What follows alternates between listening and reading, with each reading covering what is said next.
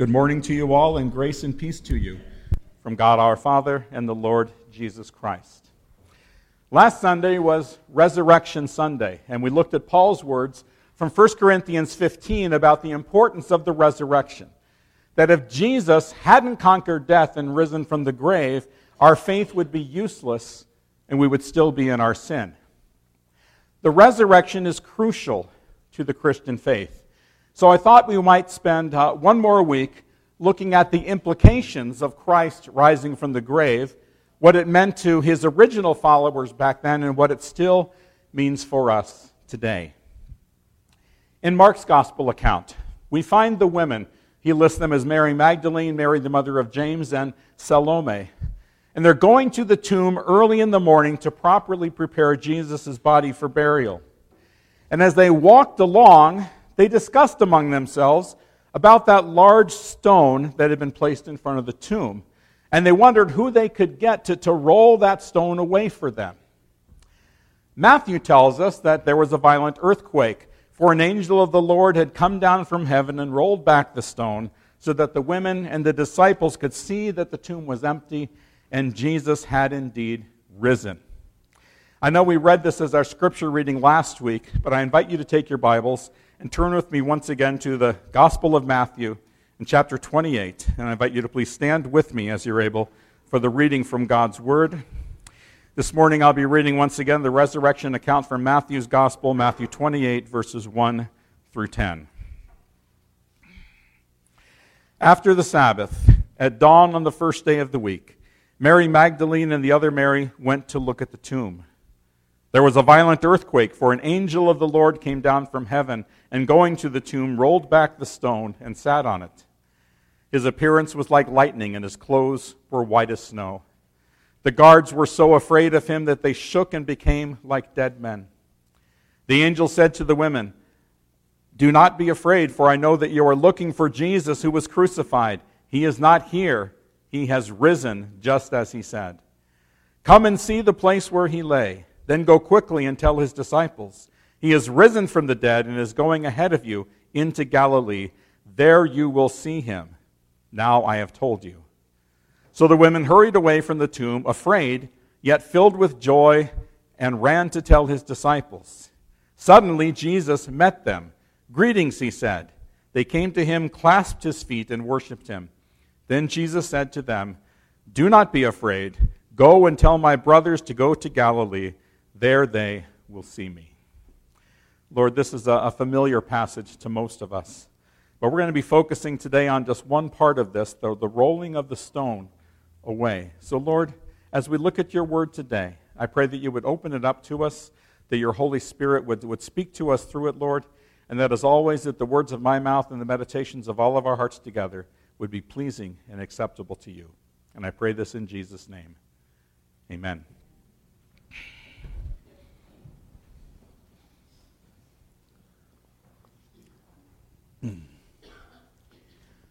So it was early that first Easter morning. What little grass grew in that arid climate was probably still damp with the morning dew. The cool air of early spring breezed through the branches of nearby trees. The sun crept slowly over the mountains before spilling its light over the rolling desert hills of Palestine. The bright morning star could possibly still be seen in the northern sky, a symbol of hope, a sign that something better loomed on the horizon. But for the small band of women making their way to the tomb of Jesus, hope was in short supply. Their spirits had been crushed by the same nails that pierced the hands and feet of Jesus. They were discouraged, they were disheartened, they were defeated. And what they wanted more than anything else was to see Jesus one last time, to honor him by anointing his body with spices and perfumes to properly prepare his body for burial. But as they walked along that long, lonely path to the tomb, it suddenly dawned on them, Mark 16:3 tells us, that they asked each other, "Who will roll the stone away from the entrance to the tomb?" Two of these women, Mary Magdalene and Mary the mother of James, had seen where the body had been placed, and they knew that a large stone had been rolled across the entrance to that tomb. So as they approached the gravesite, they remembered that stone, and they realized that they weren't going to be able to move it on their own. That stone itself probably weighed several hundred pounds. It would have to be rolled uphill out of a rut in the ground in order to open the tomb. And even if all of the women had worked together, they probably wouldn't have been able to move it. So as far as they were concerned, it was an insurmountable obstacle. And maybe some of you know what that's like. We all have our own stones, don't we? You know yours. You know its size. You know its shape. You know its circumference. Your stone doesn't cover the tomb of a tomb in Jerusalem, but your path, your way may be blocked by a different kind of stone. Maybe they are boulders of unemployment or abandonment or abuse or addiction.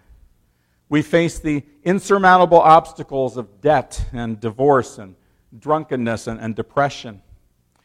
Maybe you have bills you can't pay, grades you can't make, people you can't please, things like whiskey you can't resist or pornography that you can't refuse, a career you can't escape, a past you can't shake, or a future that you just can't see. And the reality is, by ourselves, we aren't strong enough to roll any of those stones away. Come at it from any angle you choose, use whatever tools you want to use. You can't budge it. You can't get over it. You can't get around it. Not an inch. You can't move it, not on your own. But Jesus does for us what he did for Mary, for Salome, for Peter, for James and John. Their lives were changed forever because he rolled the stone away. That stone represented the fears and the failures of Jesus' closest friends. And his resurrection personally and powerfully impacted the lives of those who knew him and loved him. It rolled away the stones that hindered their faith and their future. And I would put it to you today that other than the stone blocking the entrance to his tomb, Jesus moved no less than 5 other stones that resurrection morning. And he still rolls those same stones away for you and for me today. The first stone that he rolled away was the stone of discouragement. Let's go back to Mary and the other women on their way to the tomb. To say that these women were discouraged would be an understatement, right? They were devastated. They were heartbroken. They believed in Jesus. They had put their faith in him. All their hopes and all their dreams had rested in a man that they believed was God in human flesh. But then he died. The ground beneath the old rugged cross was stained red with the blood of God. They weren't the only ones feeling discouraged either. All of Jesus' followers were disappointed. They were disillusioned. I think the 2 disciples that were walking on the road to Emmaus spoke for everyone when they said, "We had hoped that he was the one." We had hoped that he was the one. And anytime you start talking about hope in the past tense, you know you're in trouble. A soul without hope is like a body without food or water. Can you identify at all with these disciples? Have you ever had your hopes crushed right in front of you? We have all kinds of hopes and dreams, don't we? For some, the hope that we might meet that perfect man or woman and get married and have children and settle down, or maybe the hope that the marriage we have now might be rekindled. Some of us hope desperately to have a child, while others are hoping that their adult children might finally turn their lives around or come back to the Lord. We hope to get out of debt or escape our stress. We long to be healed from some disease or disability. Or we hope we just won't have to take this medication for the rest of our lives. When those dreams go unfulfilled or our hopes are shattered, it's discouraging. Sometimes it's devastating. But when Mary and the others saw their risen Savior, it changed everything. John's Gospel tells us the disciples were overjoyed when they saw the Lord. The Message says the disciples, seeing the Master with their own eyes, were exuberant. You ever use that word, exuberant? I don't use that one very often, but it's a good word. The New Century Version says, the followers were thrilled when they saw the Lord.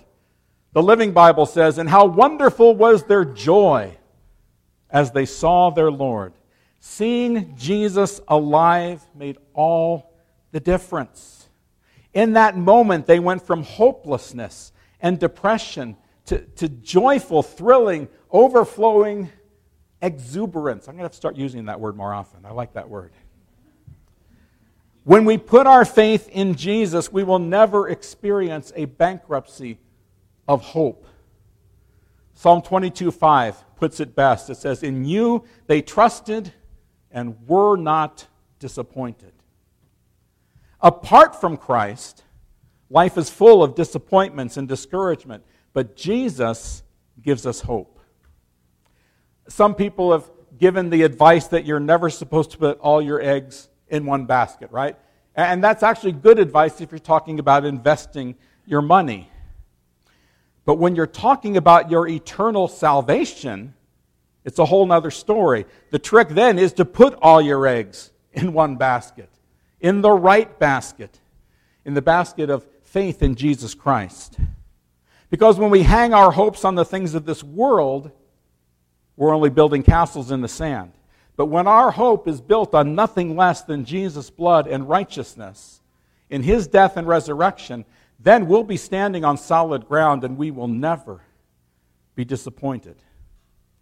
Jesus rolls away the stone of discouragement. He also rolls away the stone of dread.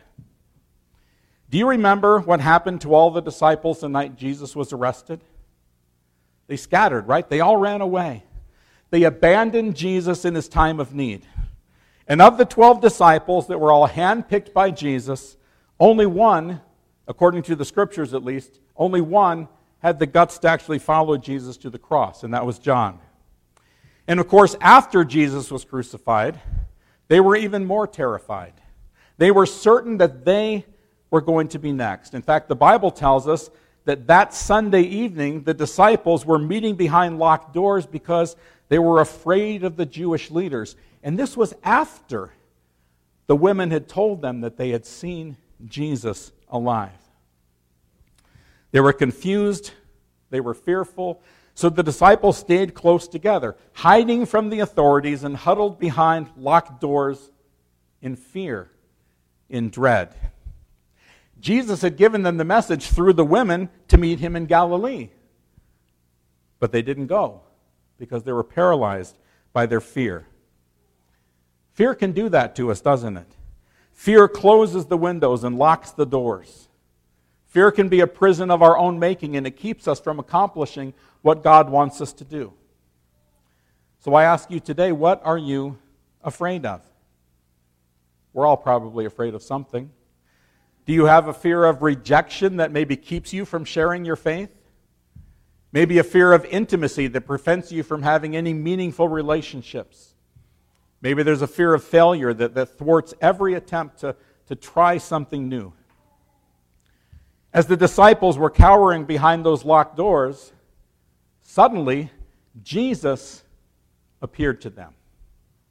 John tells us, then Jesus came and stood right in the middle of them and said, peace, peace be with you. Their fear was transformed into faith. Soon after this, these same fearful followers are now out in the city streets and the synagogues boldly proclaiming the resurrection of Jesus. What made the difference? Maybe it was the promise that Jesus gave them when He said, I am with you always, even to the end of the age. And He couldn't have said that unless He had risen and was alive. Centuries earlier, God had given the same promise to Joshua. Do not be afraid or discouraged, for the Lord your God is with you wherever you go. So whatever challenges we meet, whatever obstacles we face, we don't have to be afraid, we don't have to dread, because we are not alone. We serve a risen Savior who is with us each and every day. So things like cancer or Alzheimer's or car crashes or a failing economy, a floundering 401k, teenage pregnancy, crime, natural disasters, anything that might come our way, God is by your side. In the words of the hymnist E.A. Hoffman that we sang earlier today, what have I to dread, what have I to fear? Leaning on the everlasting arms of Jesus. So the risen Jesus removes the stone of dread. He also rolls back that stone of doubt. Poor Thomas. Thomas always gets a bad rap, doesn't he? Thomas wasn't there that first time that Jesus appeared to his disciples. While the others hid behind locked doors, Thomas was off on his own. We don't know where he was. We don't know why he wasn't there with them. But he sure has been chastised for it, hasn't he? What do we call him today? Doubting Thomas, right?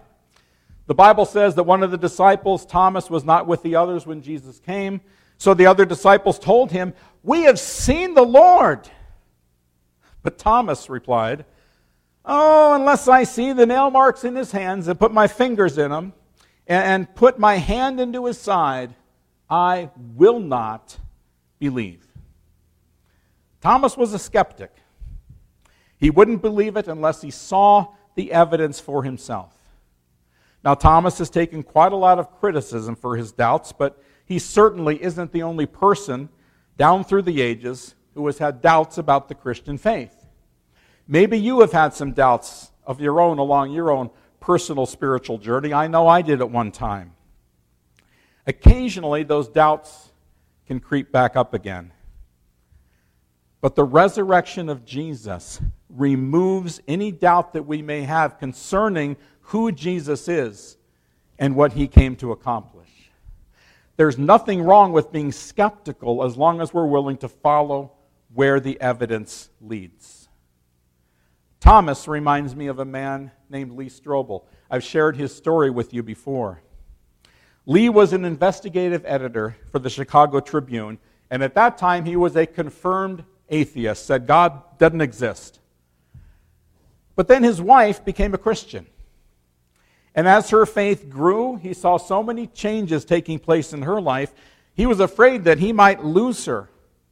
So he set out on a mission to investigate Jesus Christ.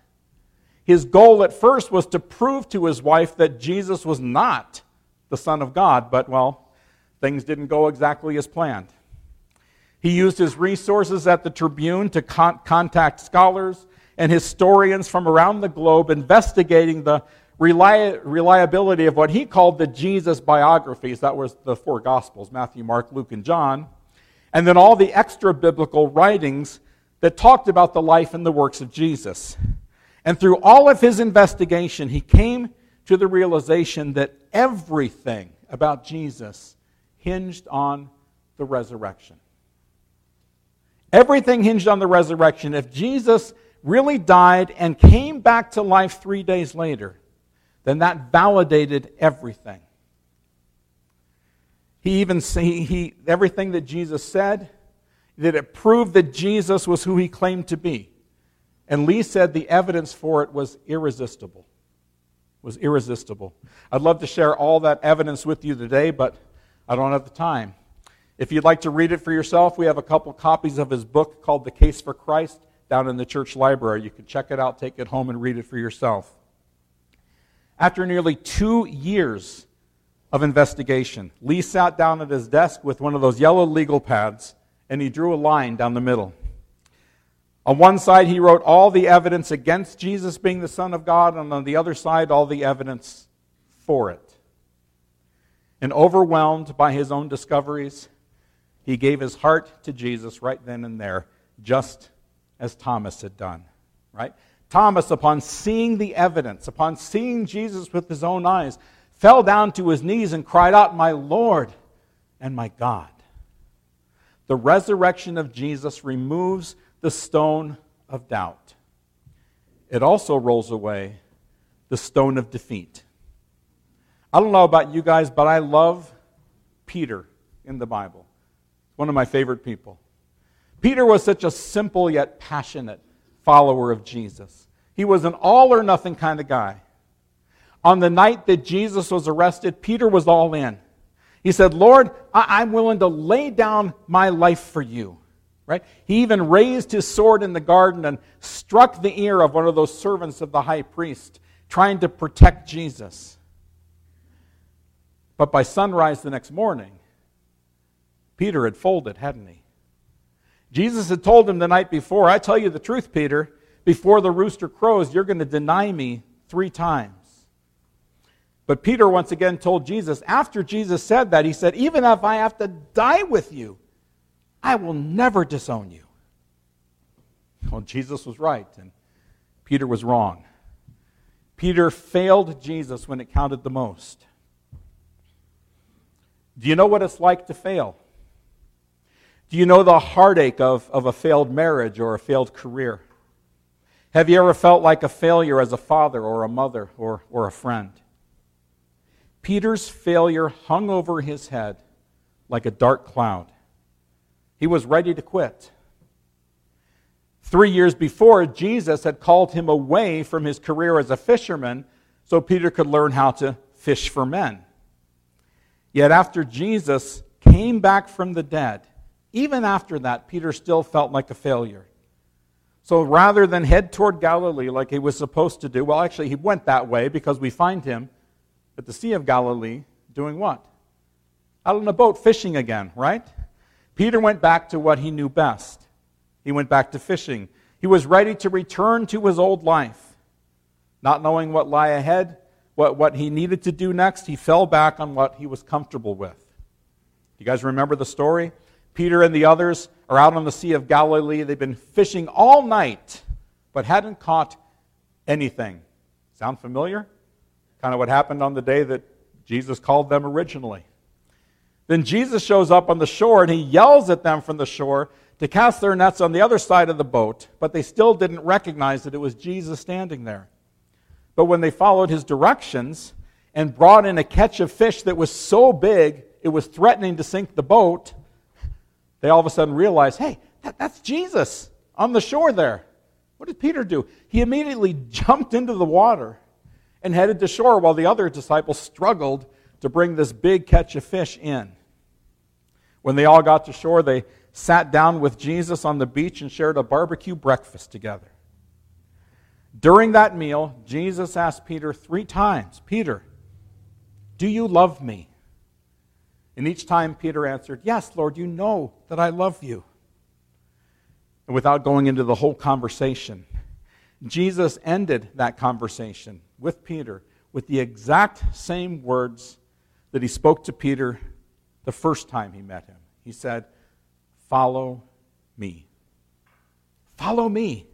Peter got a second chance. He had felt defeated, but Jesus rolled away that stone of defeat so that he could use Peter in the future.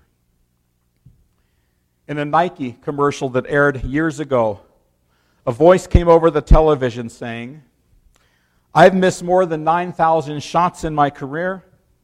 I've lost almost 300 games. 26 times I've been trusted to take the game-winning shot and missed. I've failed over and over and over again in my life, and that is why I succeed. These words were spoken by Michael Jordan, one of the greatest basketball players of all time. Just because we fail doesn't mean we quit. Just because we've been defeated in the past doesn't mean we surrender. We serve and we worship a God of second chances. A God who rolls away the stone of defeat so that he can lead us to success if we will have faith in him. And finally, ultimately, he also rolls away the stone of death. The stone of death. Ever since the Garden of Eden, death has been the archenemy of humanity. And death always wins. I looked online to look up some statistics. Sometimes words just don't come. The odds that you will eventually die in a car crash are about 1 in 125. The chance of you dying by heart disease, 1 in 6. The odds of you dying by drowning, 1 in about 1,000. But the odds of you dying, unless the Lord comes back, are 1 in 1. Death is inescapable. It comes to every living being, except for Enoch and Elijah, who we were told were taken up to be with the Lord while they were still living. But they're the exception. For thousands of years, death has stalked its prey with exacting precision, a 100% success rate. That is until Jesus.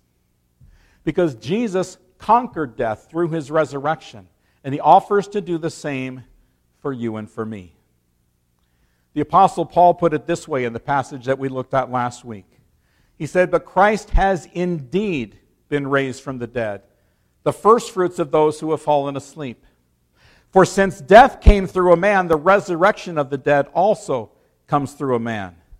For as in Adam all die, so in Christ all will be made alive." All throughout Jesus' ministry, he promised one thing that no one else could offer, and that was eternal life for the sinner if they would have faith in him. That's what Jesus came into this world to offer. In John 10:10, Jesus boldly declared, "I have come that they might have life and have it how? Abundantly, or to the full." Adam's sin allowed death to claim every human life. Christ's death challenged that claim and nullified it when he rose from the dead. Adam gave us all death. Jesus offers life to all who will turn to him in faith. In other words, real life can only be found in Jesus Christ. At conception, we receive as part of our human inheritance the gift of death. At conversion, we receive Christ's gift of eternal life. Our eternal destiny is not a matter of better or worse, like something's hanging in a balance. It's nothing else but a matter of life and death. And the choice is yours between death and life. So the question is, which will you choose? Because life can only be found through faith in Jesus Christ. Have you ever wondered why God rolled the stone away from Jesus' tomb? I mean, if you think about it, in his resurrected body, Jesus could materialize right through the locked doors as he did for the disciples on that first Sunday evening.